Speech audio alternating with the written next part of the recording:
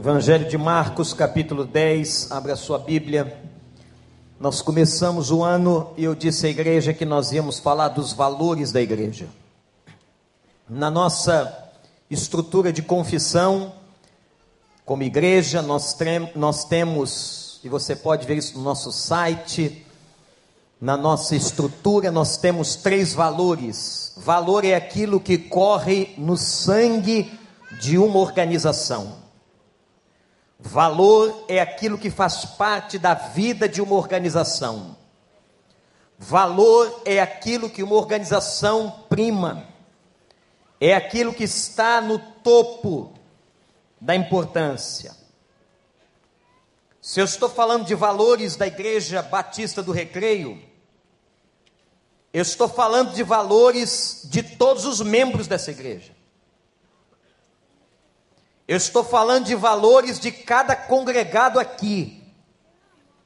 Se Deus trouxe você para cá, se aqui tem sido a sua igreja, os valores desta igreja são seus valores.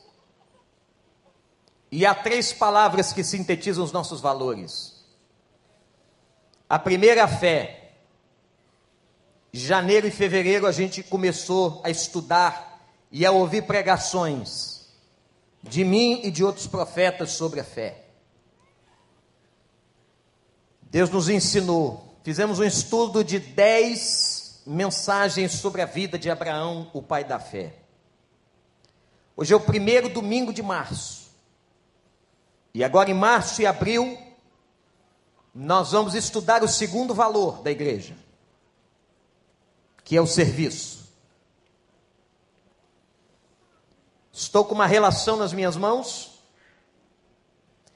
de um trabalho que começamos a fazer no final do ano passado.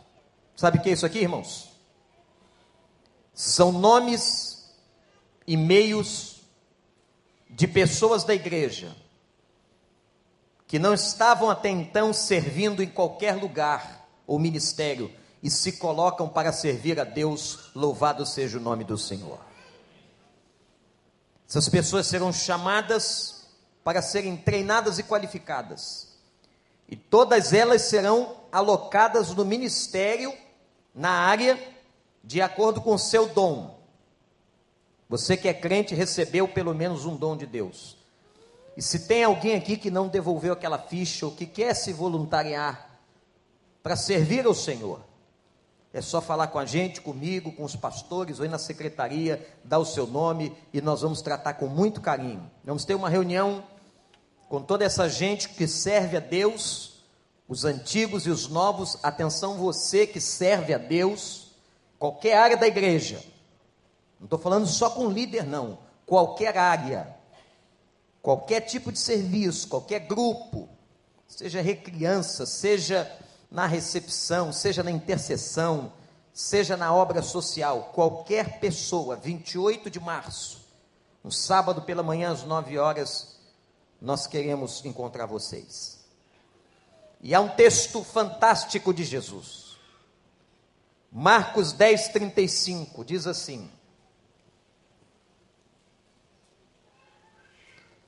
nisso Tiago e João, filhos de Zebedeu, aproximaram-se dele e disseram: mestre, queremos que nos faça o que vamos te pedir. Olha como é que chegaram para Jesus, hein? O que vocês querem que eu lhes faça? Perguntou Jesus.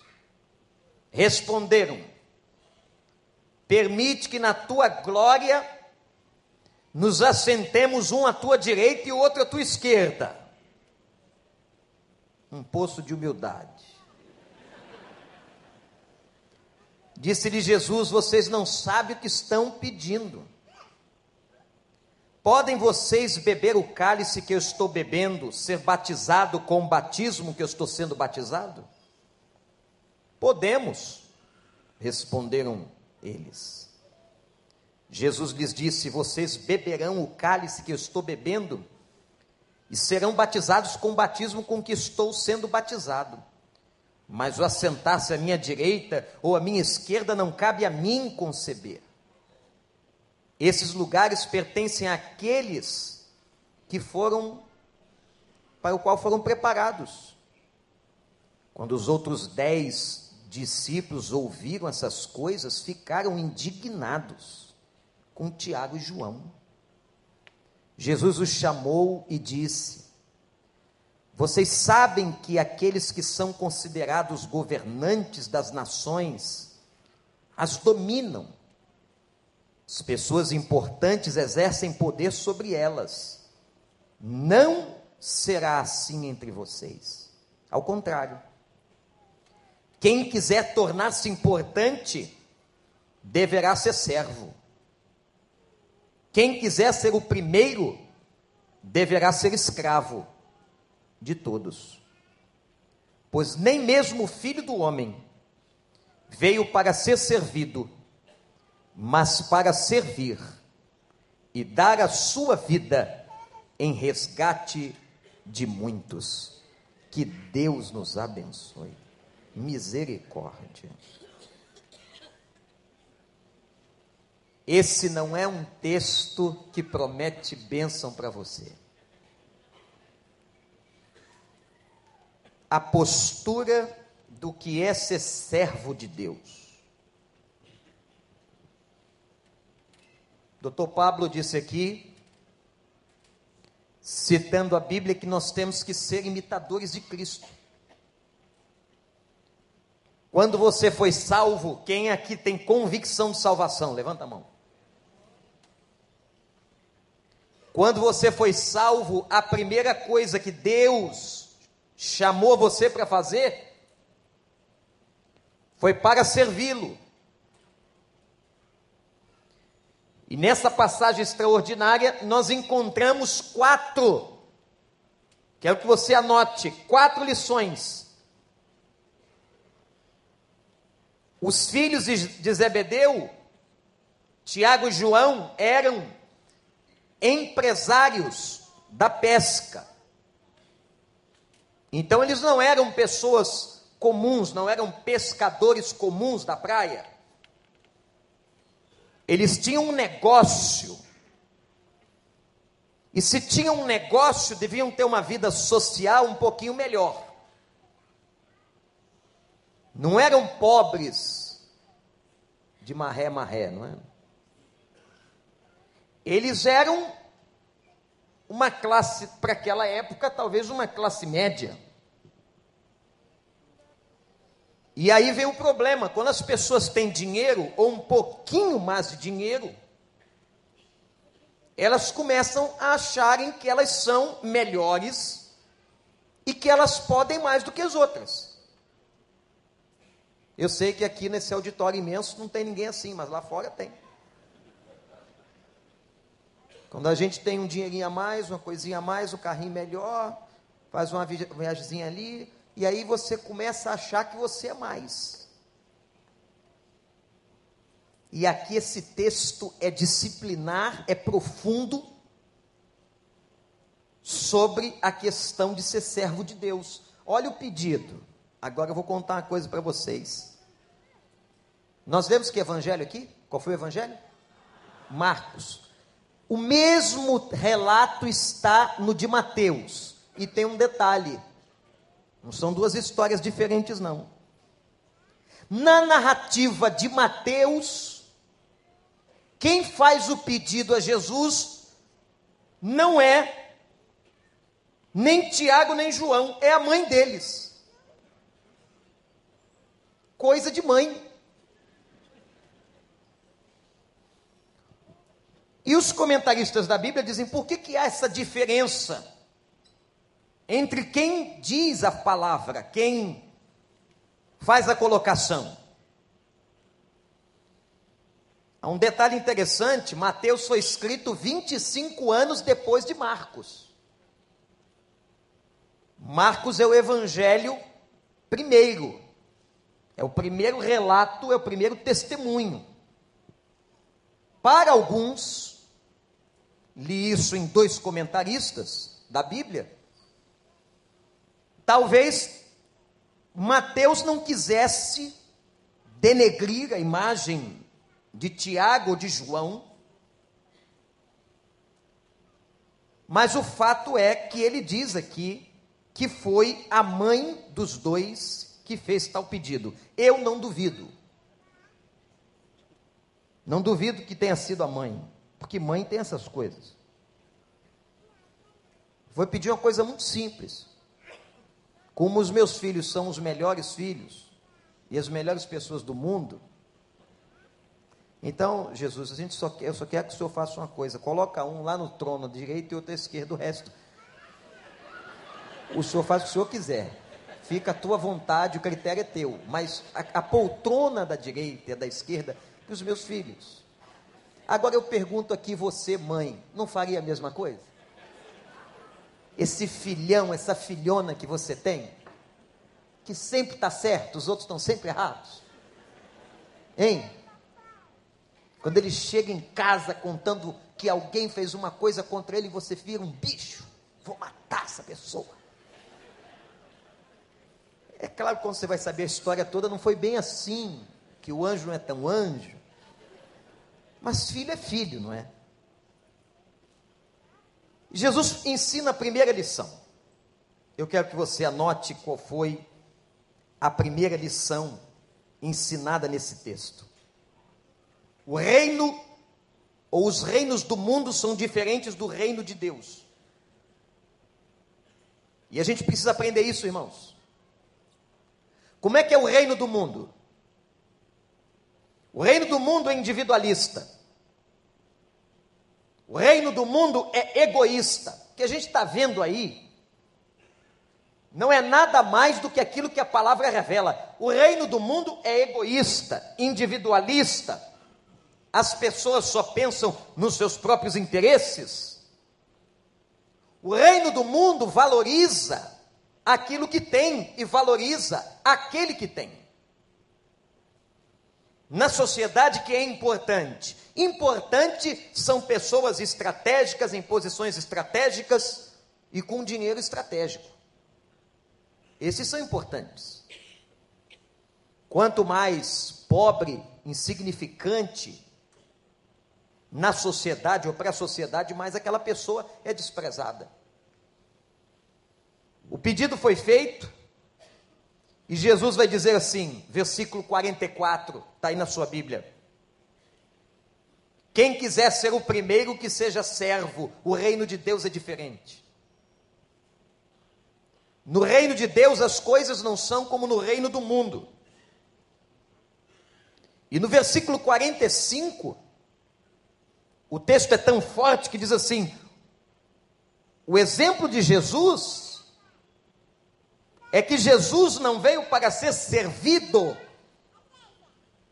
mas ele veio para servir.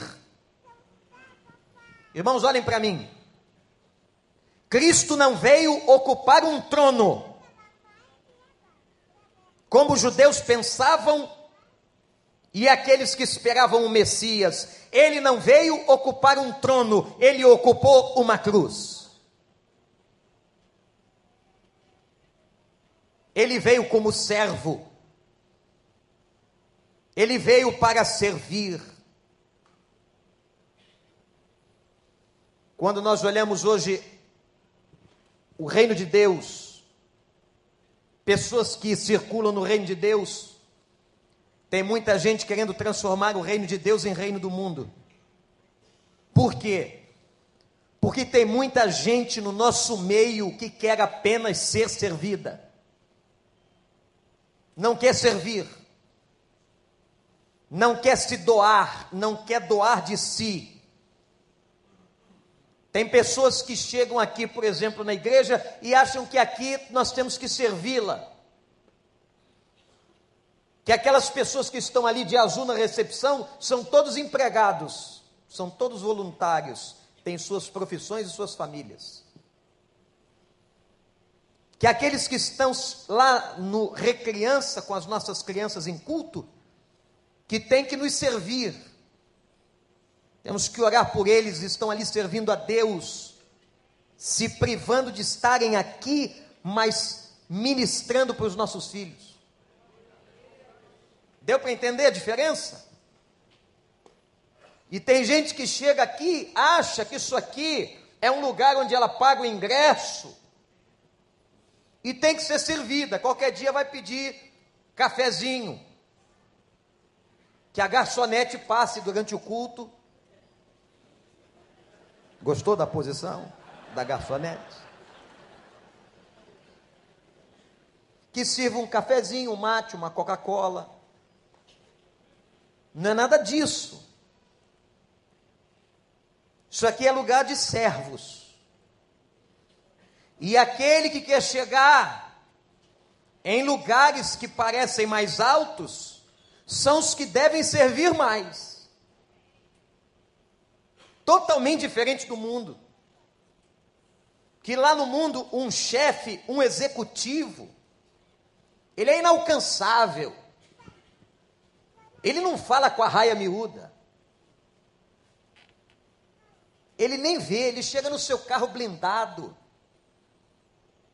Ele não tem como ser acessado.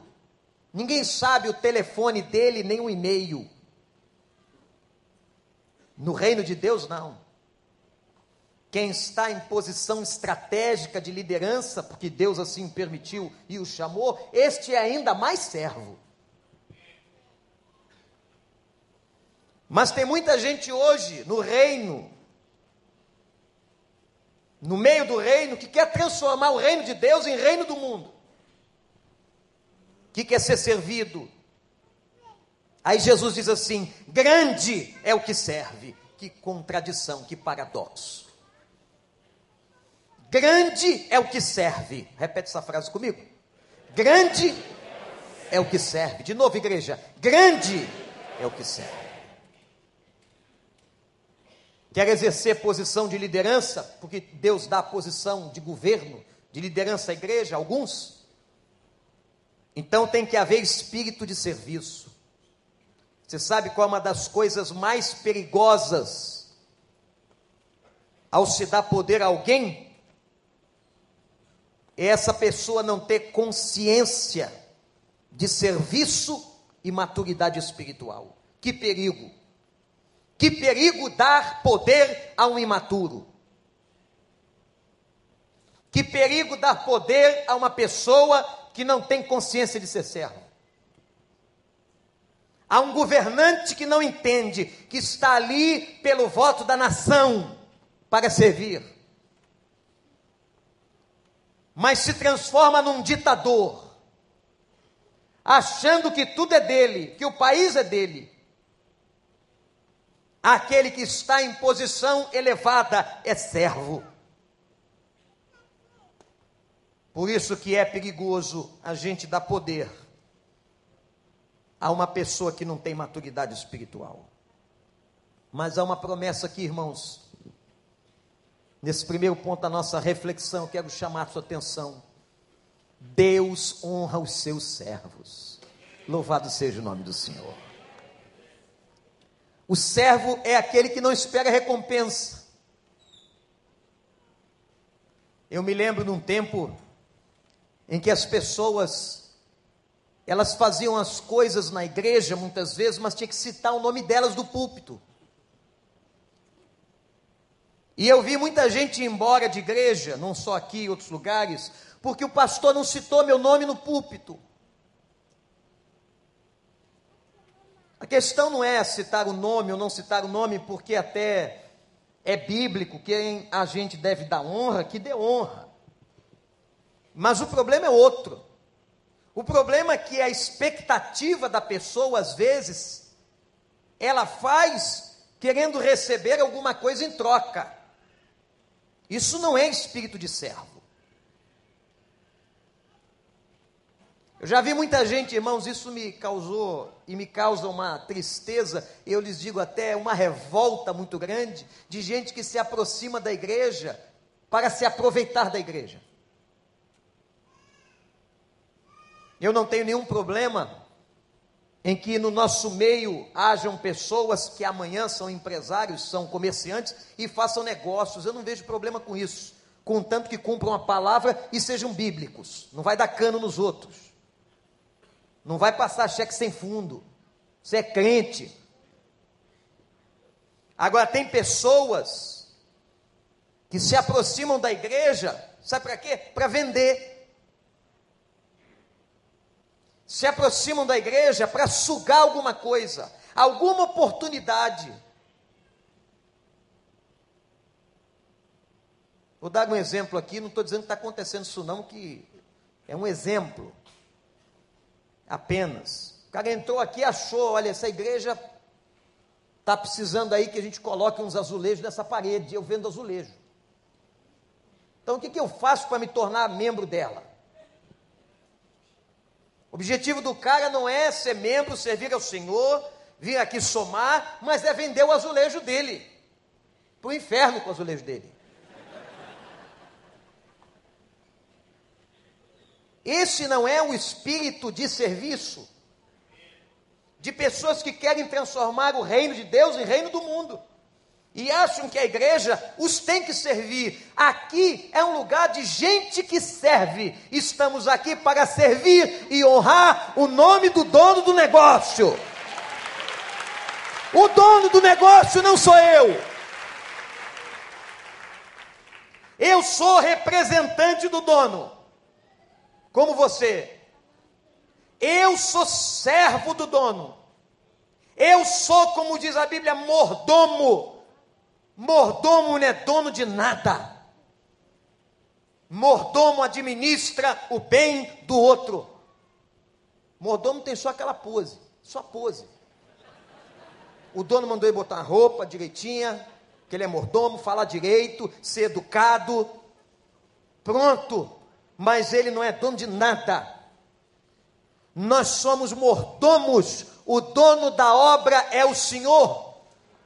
O dono da igreja é o Senhor. O dia que um mordomo estiver doente, velho, não servir mais, ele tira e bota outro mordomo.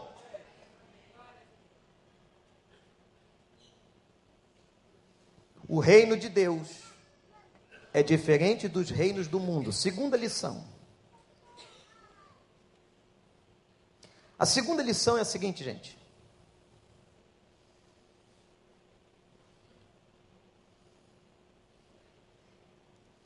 Existe em nós uma ambiguidade. E aqui está a nossa crise. Qual é a ambiguidade que nós, como crentes, passamos? É muito simples, olha para mim.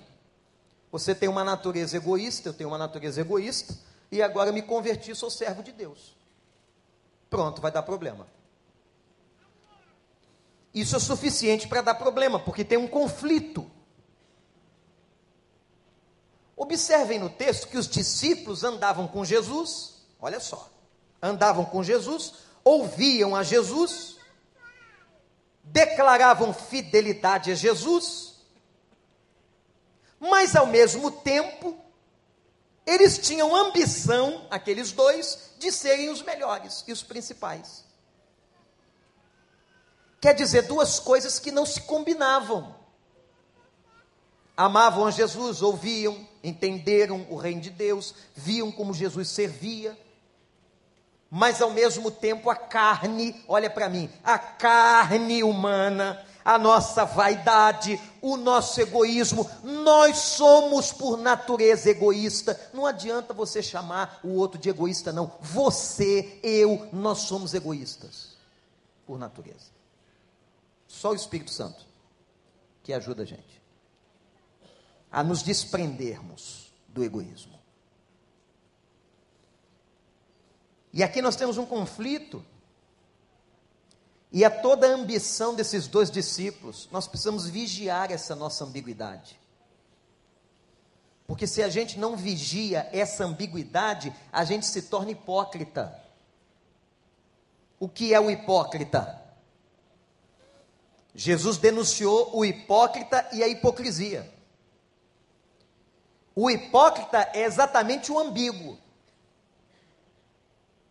em que o discurso dele vai numa direção, mas o comportamento dele é contraditório ao discurso. Então eu digo com a boca que eu quero servir a Deus, mas quando eu chego aqui eu quero ser servido. Eu me julgo mais importante, eu me julgo especial, porque eu fiz um curso de doutorado, porque não sei o quê, porque eu tenho uma formação no exterior, então eu sou mais importante aqui. No fundo, isso está lá dentro. E a pior coisa é essa hipocrisia. Jesus chamou os hipócritas de sepulcros caiados, isto é, eram sepulcros ornamentados naquela época, em muitos cemitérios romanos, como a gente vê hoje no Brasil, na cultura do sepultamento brasileiro. Nós temos ali naquele cemitério São João Batista, Caju, não sei aonde, aqueles mausoléus, aquela coisa, parece uma casa, cheio de beleza, o cara manda pintar, e não sei o quê. O que tem dentro? Gente apodrecendo. Sepulcro caiado, é pintado por fora e podre por dentro. Você quer ser isso? Eu não. Ninguém quer ser um sepulcro caiado. Ora, queremos ser servos, mas olha a ambiguidade e a contradição. Queremos privilégios. Queremos ser servos e queremos governar. O servo não governa. Queremos ser servos, mas queremos ser servidos. Numa análise psicológica da igreja, muito interessante, livro de André Tanger, ele diz que há pessoas que não conseguiram realização profissional na vida, querem buscá-la na igreja. Então lá fora ele não foi nada, não conseguiu vencer em nenhuma profissão, e aqui ele quer satisfazer as suas frustrações. Por isso que tem gente que às vezes se apega a uma liderança ou a um lugar que parece que é dela, não solta. Se você propõe uma coisa nova, se ofende. O fato é que Filipenses capítulo 2, depois lê esse texto de 3 a 9, diz assim: nunca se vangloriem. O pessoal que foi a Afuá não pode se vangloriar. O pastor que prega aqui não pode se vangloriar. Você que serve a Deus na área de finanças não pode se vangloriar. Nenhum servo de Deus pode se vangloriar. Olha o que a palavra já diz na sua etimologia: é glória vã. Vangloriar-se é experimentar uma glória vã, uma glória inútil, uma glória absurda do coração e da carnalidade humana. Tendo feito tudo, olha para mim, guarda isso, nunca mais esqueça na sua vida. Tendo feito tudo, seremos chamados de servos inúteis. Isso arrebenta a cabeça de um vaidoso. Isso arrebenta. E a Bíblia lá em Filipenses 2 ainda diz um negócio pior para as pessoas, no sentido de entendimento: considere o outro superior a si mesmo. Ah, isso é muito difícil, pastor. É. Porque o problema, gente, é que muitas vezes a gente não diz, mas pensa. Hein? Vamos falar a verdade aqui só entre nós, que ninguém nos ouça, só a internet que está ligada. Mas eu não vou dizer isso, mas eu penso que eu sou superior a ele, eu penso que sou superior a ela, e o problema é que o homem lá em cima vê. Não adianta então essa linguagenzinha coloquial, estratégica, disfarçada: meu irmão, aqui está teu servo, estou aqui para servir o irmão no que precisar. Mentira. Quando é mentira, o negócio é sério. Aí Jesus diz assim: hipócrita, conheço teu coração, conheço, sei, não vai me enganar. Hipócrita, sepulcro caiado. Você não está a fim de servir ninguém. Você quer outra coisa. Você quer glória. Você quer aplauso. Você quer holofote.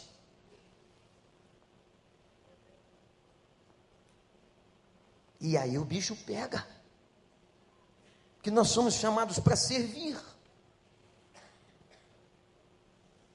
O apóstolo Paulo tem uma imagem na sua carta linda, quando ele diz assim: eu escolhi ser escravo por vontade própria. Sabe por que Paulo diz isso? Naquela época, no Império Romano, haviam escravos, e muitos escravos. A carta de Filemon, capítulo só, dá para ler hoje de tarde. É uma carta que fala de um escravo.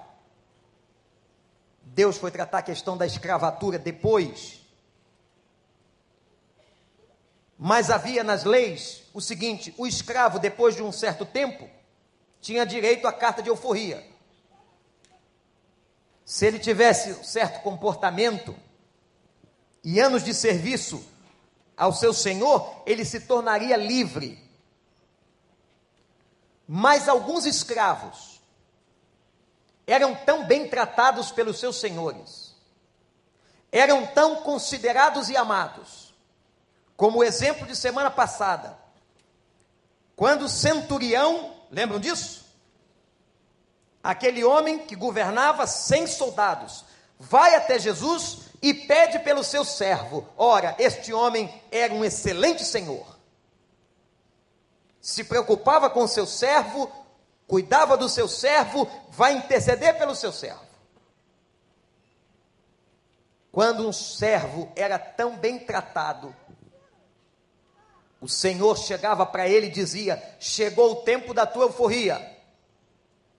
Eu agora, segundo as leis romanas, tenho que te dar uma carta e você agora é um escravo livre. Aí o escravo bem tratado, que tinha consideração para com seu senhor, dizia assim: eu não quero me tornar livre. Olha isso. Eu quero permanecer seu escravo. Eu amo tanto ao Senhor. Eu sou tão respeitado e considerado pelo Senhor, que eu quero permanecer livre. Aí, o senhor daquele escravo precisava de um testemunho público. Porque senão a lei romana podia ir em cima dele e dizer: olha, o senhor não está libertando o escravo que está no tempo de sair. O senhor então oficializava o fato de que aquele escravo não queria se tornar livre, e acontecia um fato interessante com o escravo. O senhor levava ele para o portal principal da casa, colocava a orelha dele junto à porta e feria a orelha. Lembram que o escravo tinha argolas? Ele feria a orelha. Geralmente aquela argola trazia o nome do Senhor. O sangue que saía marcava o umbral da porta do Senhor. E todas as pessoas que chegavam naquela casa entendiam o seguinte: aqui há um escravo por vontade própria, que marcou essa porta, dizendo que queria ser e continuar a ser escravo desse Senhor. Aí o apóstolo Paulo diz assim: eu escolhi ser escravo e servo de Jesus. Eu coloquei a minha orelha, a minha vida está marcada, eu sou servo do Senhor, porque eu quero, a minha vontade, o meu desejo, a minha volição, eu quero servir a esse Senhor até o fim da minha vida. Você quer? Não é servir. Eu lembro do tempo que a gente ainda tinha estrutura velha de igreja, pastor Ademar. Tinha departamento em igreja, essas coisas. Lembram disso? Departamento. Né? Você que é saudosista de estrutura velha, isso acabou. Aí, às vezes, o cara era líder do departamento. Quem tem departamento é empresa. E ele dizia assim: não estava aguentando, dizer assim, estou louco para o ano acabar. Porque as igrejas elegiam as suas lideranças ano a ano, isso estava no regimento interno da igreja, veja como nós éramos engessados. E aí tinha que eleger aquele povo todo, indico a irmã Maria José para a área tal. Os irmãos acham o quê? Ninguém conhecia a irmã Maria José, não lembrava da irmã Maria José. Alguém lembra de dizer, irmão, muito bom, vai acabar logo com aquela sessão, aquele negócio enjoado. Muito bom, dona Maria, ela quer dar para ela. Graças a Deus, irmã, abraçava Maria José, que a senhora nunca falou com a mulher, como a senhora é importante, a senhora quis isso, né? Leva o pacote todo, o embrulho, pode levar. Aí a Maria José não gostava, se aborrecia, dizia assim, eu estou doido para acabar esse ano, eu não aguento mais, como se o serviço a Deus era um fardo, era um peso. O serviço a Deus não é um peso, não é um fardo, meu irmão, é um privilégio, é um prazer trabalhar para o Senhor. Você trabalha para tanta gente para poder sobreviver, os caras te humilham, os caras falam de você, e você pode trabalhar para o Senhor, e Ele é o que te sustenta a vida. É Ele que sustenta a tua vida, Ele que te dá saúde. Servir a Deus é com alegria, servir a Deus é com prazer. Tudo que vocês façam, façam conforme suas forças. Não é peso, não. Não é dureza, não. É alegria. Quando você vier para o serviço da casa do Senhor, ou em qualquer lugar, vá com alegria.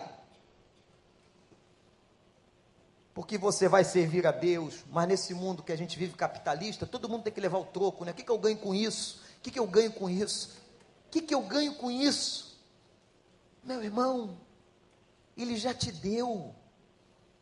Você não vai ganhar não, já ganhou. A sua salvação. Não ir para o inferno, não morrer abraçado com o diabo.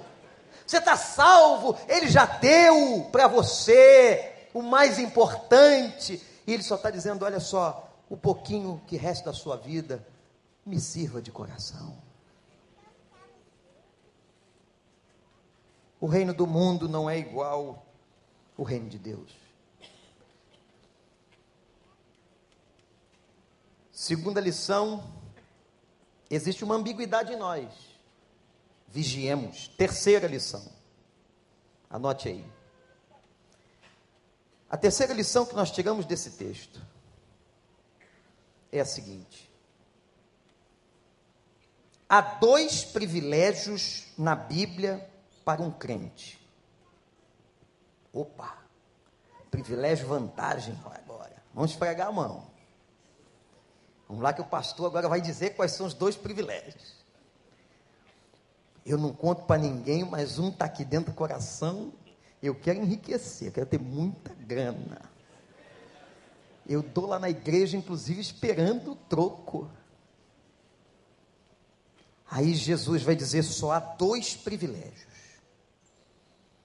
O primeiro privilégio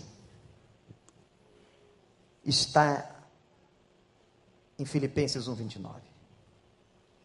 A vocês foi dado o privilégio não apenas de crer. Então, o primeiro privilégio é crer. Gente, enquanto nós podíamos estar acreditando em qualquer coisa, em pedaço de madeira,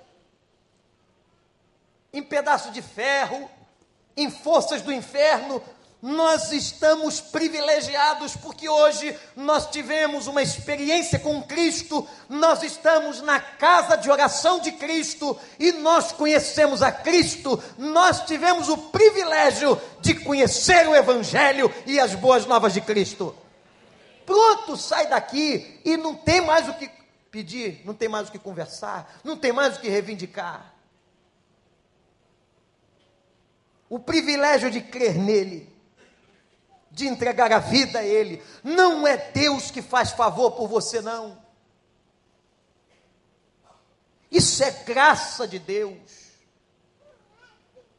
Isso é dádiva do Senhor por amor. Às vezes a gente faz um favor, até amarrado, até obrigado, até se sentindo mal, mas vou quebrar esse galho, vou fazer esse favor aqui. Deus não. Ele faz um favor para quem não merece. É isso que é graça, é favor imerecido. Deus fez favor para mim e para você quando nós não merecíamos. O primeiro privilégio da vida cristã é poder crer nele. Louvado seja o Senhor. O segundo privilégio, ainda em Filipenses 1:29, é sofrer por ele. Espera aí, pastor. E a teologia da prosperidade? Não tem não, irmão. Não tem isso aqui não. Vou te dar uma notícia triste. Todos os discípulos de Jesus morreram pobres. Mais pobres do que eram.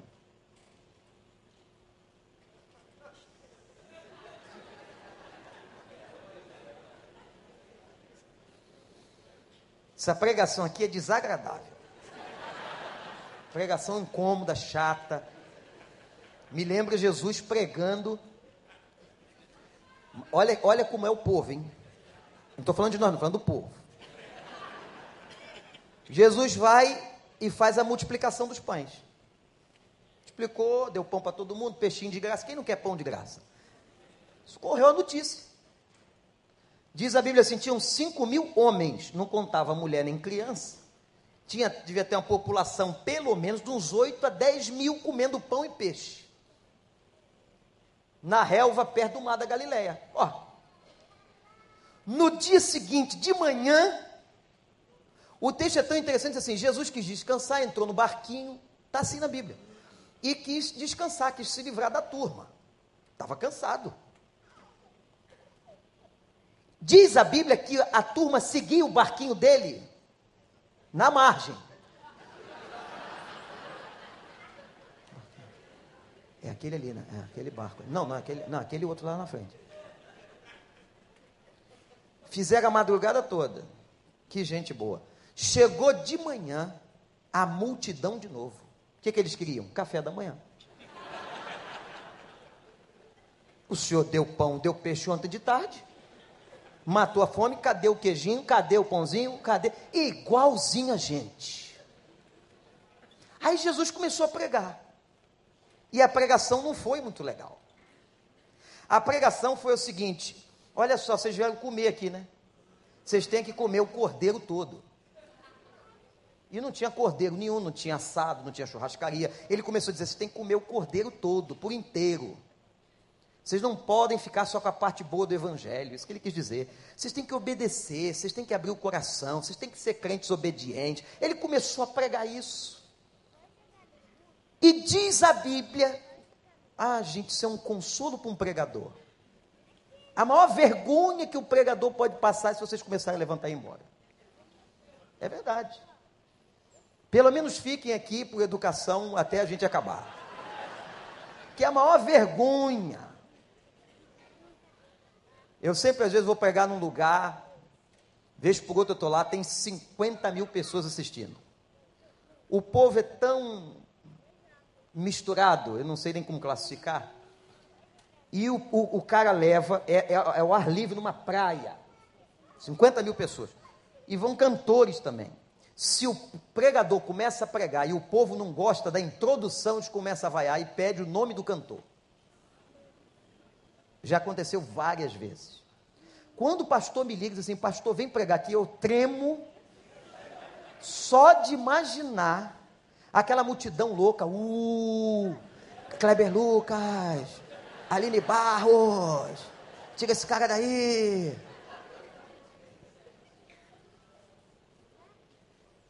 Jesus começou a pregar, começou a sair gente. E não era pouca não, hein? Auditórios inconsideráveis, 5.000 pelo menos. Começou a sair.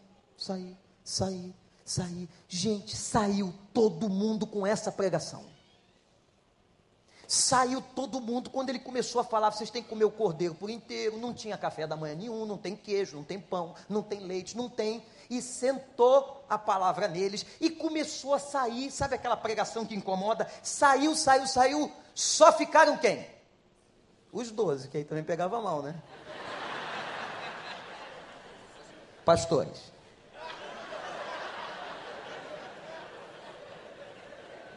Se eles saírem e vocês não ficarem, algo muito grave poderá acontecer. Ficou só os 12. Você acha que Jesus perdeu a linha? O seu ministério, a sua visão, ele estava lá preocupado em agradar alguém. O profeta nunca está preocupado em agradar aquele que ouve. O profeta está preocupado em agradar ao Senhor e falar o que o Senhor manda. Eu não estou preocupado se você vai gostar da pregação. O que eu tenho que fazer é pregar o que Deus manda e ser bíblico. E sair daqui de cabeça em pé. Eu não gostei do ponto 3. Leve para casa e resolva com Deus. Jesus olhou para a galera, para os 12. Sabe o que ele fez? Querem ir embora também? O quê? O mestre está mandando a gente para casa? Querem ir? Querem pãozinho na boca de manhã? Não tem. Tem que comer o cordeiro todo. Quer ir embora? Aí o Pedro, tinha que ser ele, né? Senhor, para quem iremos nós? Tu tens as palavras da vida eterna. E Pedrão, garoto bom. Depois sofreu igual um desgraçado. Sofreu. Bateu cabeça, abandonou o ministério. Mas naquela hora ali, para quem iremos nós?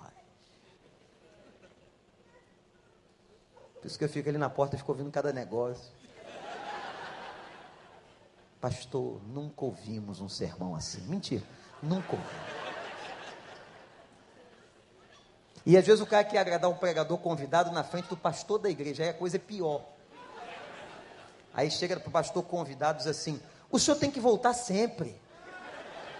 Há muitos anos nós não recebemos uma palavra dessa. Há muitos anos. Ou então diz assim: nós estamos secos por ouvir a palavra de Deus. O pregador convidado diz: meu Deus, o pastor não está pregando aqui não. E um dia aconteceu isso. O pregador convidado pregou no mesmo texto que eu tinha pregado de noite, no domingo anterior. E aí? Jesus não ficou preocupado com eles. E disse: vocês têm 2 privilégios. Um é crer, o outro é sofrer. Bem-aventurado. Aventurados são os que são perseguidos por causa do meu nome e da justiça. Meus irmãos, eu fico me imaginando o coração de Deus, porque Ele mesmo permite que esse grupo que está aí execute os cristãos. Eu não entendo a mente de Deus, não dá para a gente entender por que Deus permite, por que as coisas acontecem, mas uma coisa eu sei o que está escrito nessa palavra, que o mundo não era mais digno deles, e Deus os tomou para si. E há uma parte do Apocalipse em especial que diz: chegaram as minhas testemunhas, aqueles que foram sacrificados e morreram por causa do meu nome, e hoje estão morrendo decapitados aos olhos do mundo inteiro, mas eles vão chegar e já chegaram diante do trono do nosso Pai, e eles estão recebendo aquilo que nós mais sonhamos em receber, a palavra do Senhor: vinde benditos do meu Pai, e possuí por herança o reino que vos está preparado desde a fundação dos séculos. Isso é de vocês. Entrem no céu, entrem no céu. Não há nada que eu queira mais e que você queira mais do que um dia entrar no céu, acabar essa loucura desse mundo, essa corrupção, essa podridão, essa carne que a gente vive, e a gente adentrar as regiões celestiais com um corpo glorificado e transformado para a honra e glória do nome do Senhor, onde a morte não terá domínio, a doença não terá domínio, a corrupção não terá domínio, não terá mais Petrobras nem coisa nenhuma, nem presidente, porque o nosso presidente é Jesus de Nazaré. E Paulo diz: não sou cidadão dessa pátria, mas pertenço à pátria celestial. O preço que vocês vão pagar é esse. E sabe para quem está falando isso? Agora vocês imaginem a cara dos dois, Tiago e João. E agora? O que a gente faz com a nossa cabeça? Onde eu vou enfiar a cabeça? A vergonha. E ó, Jesus falava isso na classe. Não falava com essa eloquência que o pregador tem, não. O pregador faz um esforço danado para tentar transmitir a mensagem. Jesus não tinha isso não. Jesus piscava o olho e funcionava. Jesus piscava o olho esquerdo, todo mundo chorava. Ele disse isso naquela categoria dele. Se foi a mãe, se foram os dois meninos, eu sei que eles devem ter ficado tão constrangidos. Aí Jesus perguntou para eles assim: vocês vão beber o cálice que eu vou beber? Sabe o que ele estava dizendo? Vocês vão passar sofrimento como eu vou passar?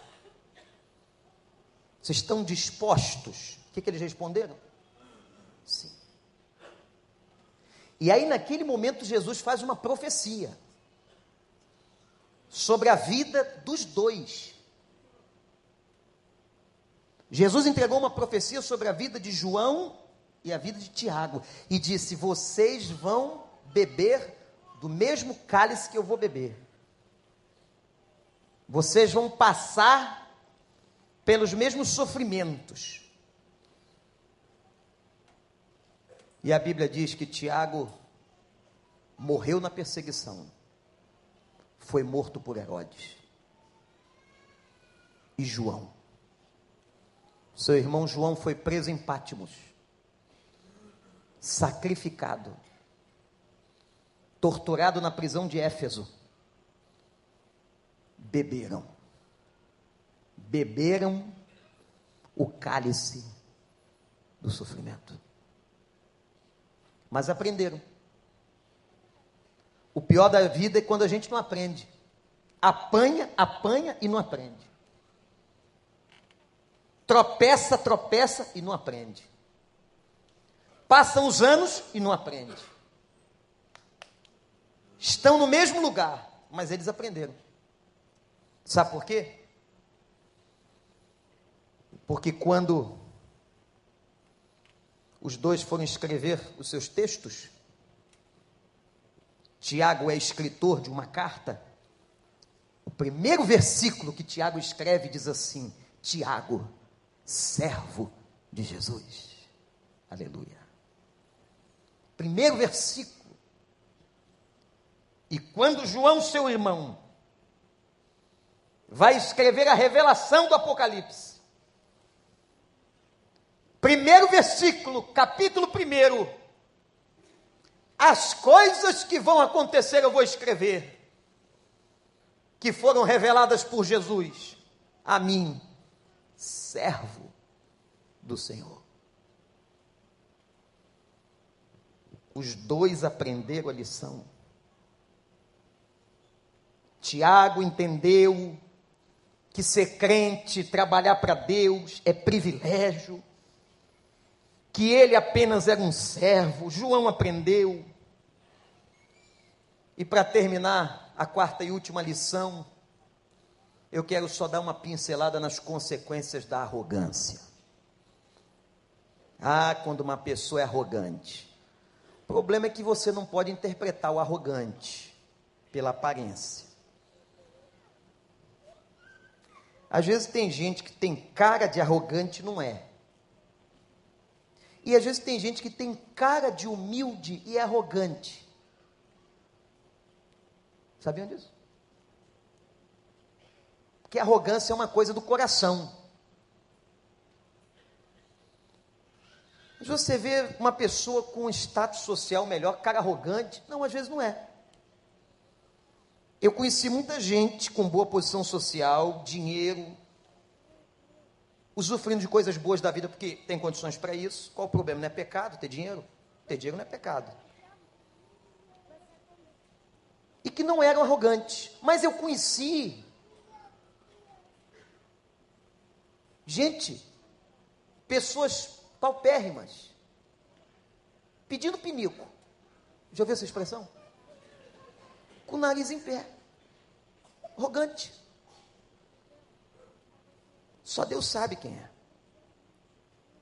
Sabe qual foi a consequência da arrogância? Versículo 41. Os outros discípulos se revoltaram contra Tiago e João. Está aí na Bíblia. Porque acabaram colhendo inveja e ódio. Quando a gente é arrogante, a gente começa a colher inveja e ódio. Você começa a falar aí do que você tem, o que você é. Ninguém gosta disso. Que coisa enjoada. Que você só fala na primeira pessoa, e da primeira pessoa, e das possessões, que eu isso, que eu aquilo, que eu fiz isso, que eu tenho isso, que eu tenho aquilo. Ninguém gosta disso. A turma pode até dar uma risadinha na sua frente, mas não gosta. Isso gera inveja e ódio. Agora eu gostei, foi de um comentarista bíblico que eu li, pastor Tiago, e disse um negócio muito interessante, disse assim, os outros podem ter ficado chateados, porque no fundo queriam aquele lugar, porque também eram tão vacilões, tão humanos, que quem sabe ficaram chateados, porque pensaram lá dentro, esse lugar aí é meu. Mas Tiago e João começaram a experimentar um sentimento de inveja. Irmãos, eu vou tocar num assunto aqui muito sério para nós. Não se incomode com o sucesso das pessoas. Se teu irmão está tendo sucesso, seja em que área for, dê glória a Deus. Isso não é questão, não fique invejando, se há esse sentimento de inveja, por que não comigo, do seu coração, pede a Deus para tirar. É muito ruim uma pessoa que vive invejando, uma pessoa que vive, podia ser comigo. Se isso está no seu coração, pede para Deus tirar. A gente tem que aprender a dar ações de graças pelo que Deus faz na vida dos nossos irmãos. Deus está te dando prosperidade financeira, graças a Deus, Deus te abençoe. Está te dando prosperidade no seu casamento, Deus te abençoe.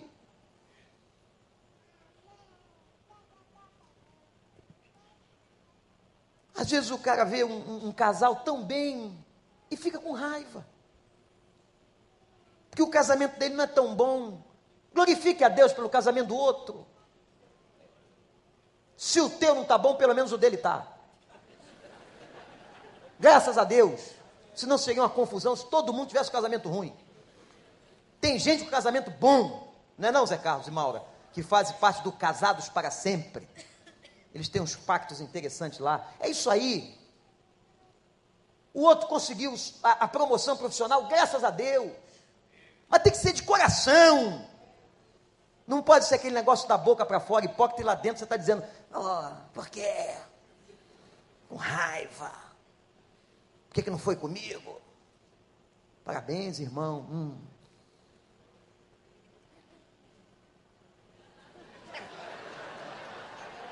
Não passa nos olhos do cara. Né? Passa nos olhos. Cuidado com a tua arrogância. Com sentimentos que você cativa, que a gente pode colher o que não deseja. Vamos aprender a dar graças a Deus pela vida das pessoas. Ninguém vai dar graças a Deus porque está fazendo coisa errada, está prosperando porque está roubando. Não, isso não. Aí não. Aí é martelo nele. Martelo. A palavra de Deus é martelo. Mas se é vitória, se é coisa boa, se você está encontrando ali alguém que está sendo abençoado, glorifique a Deus. Vamos pedir a Deus essa nobreza de sentimento no coração. Isso é vida cristã. Querem ser grandes, sejam servos. E nós vamos passar aqui 2 meses com textos maravilhosos, falando o que significa a relevância e o que é servir a Deus. Mente de servo pensa mais nos outros do que em si.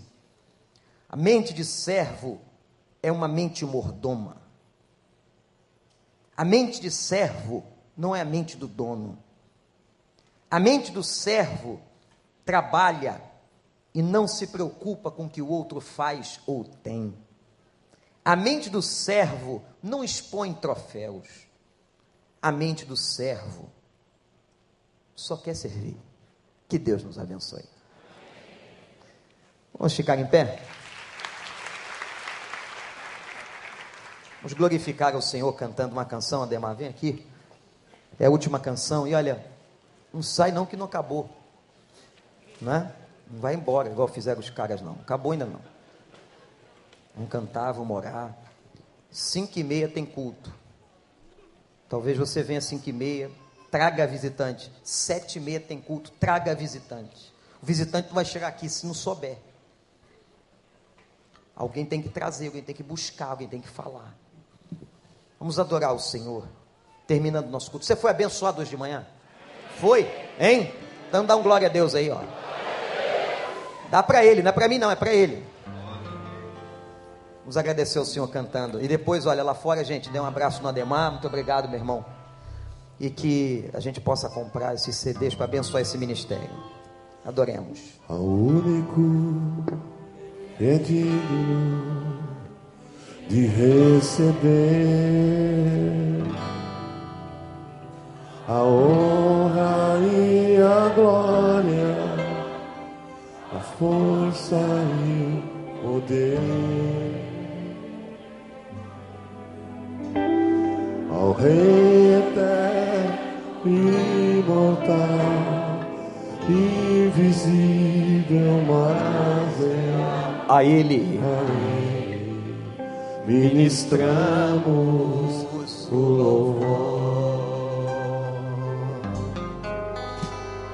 Ao único que é digno de receber a honra e a glória.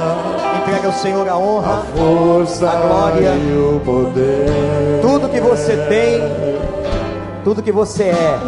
Ao Rei eterno e imortal, você só tem e só é por causa dele. Invisível, mas real, a Ele ministramos o louvor. Coroamos a Ti, coroamos a Ti, ó Rei Jesus. Coroamos a Ti, ó Rei Jesus. Adoramos o Teu nome, nos rendemos aos Teus pés, consagramos todo nosso ser a Ti. Ao único que é digno de receber a honra e a glória, a força e o poder.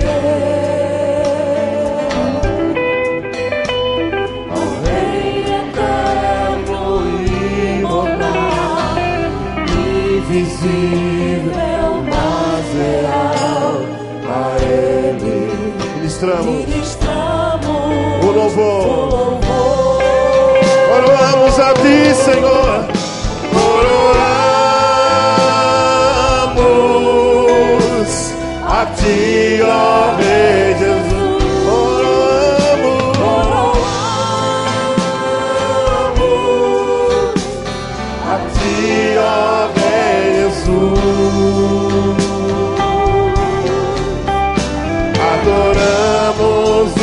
teu nome, nos rendemos aos teus pés.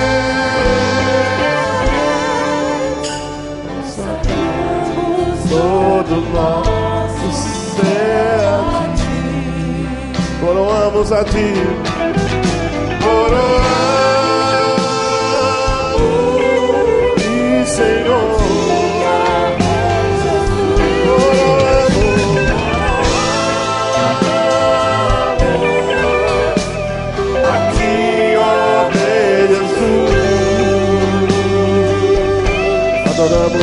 Adoramos o teu nome, nos rendemos aos teus pés, consagramos todo nosso ser a ti, consagramos todo nosso ser a ti. Consagramos todo nosso ser a ti.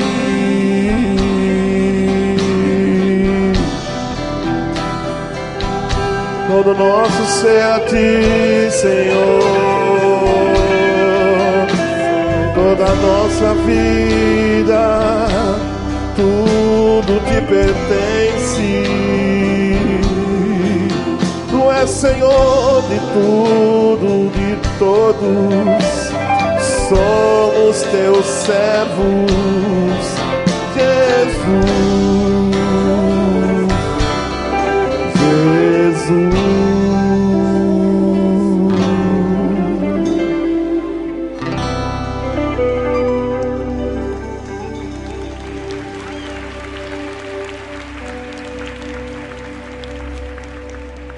Deus abençoe vocês.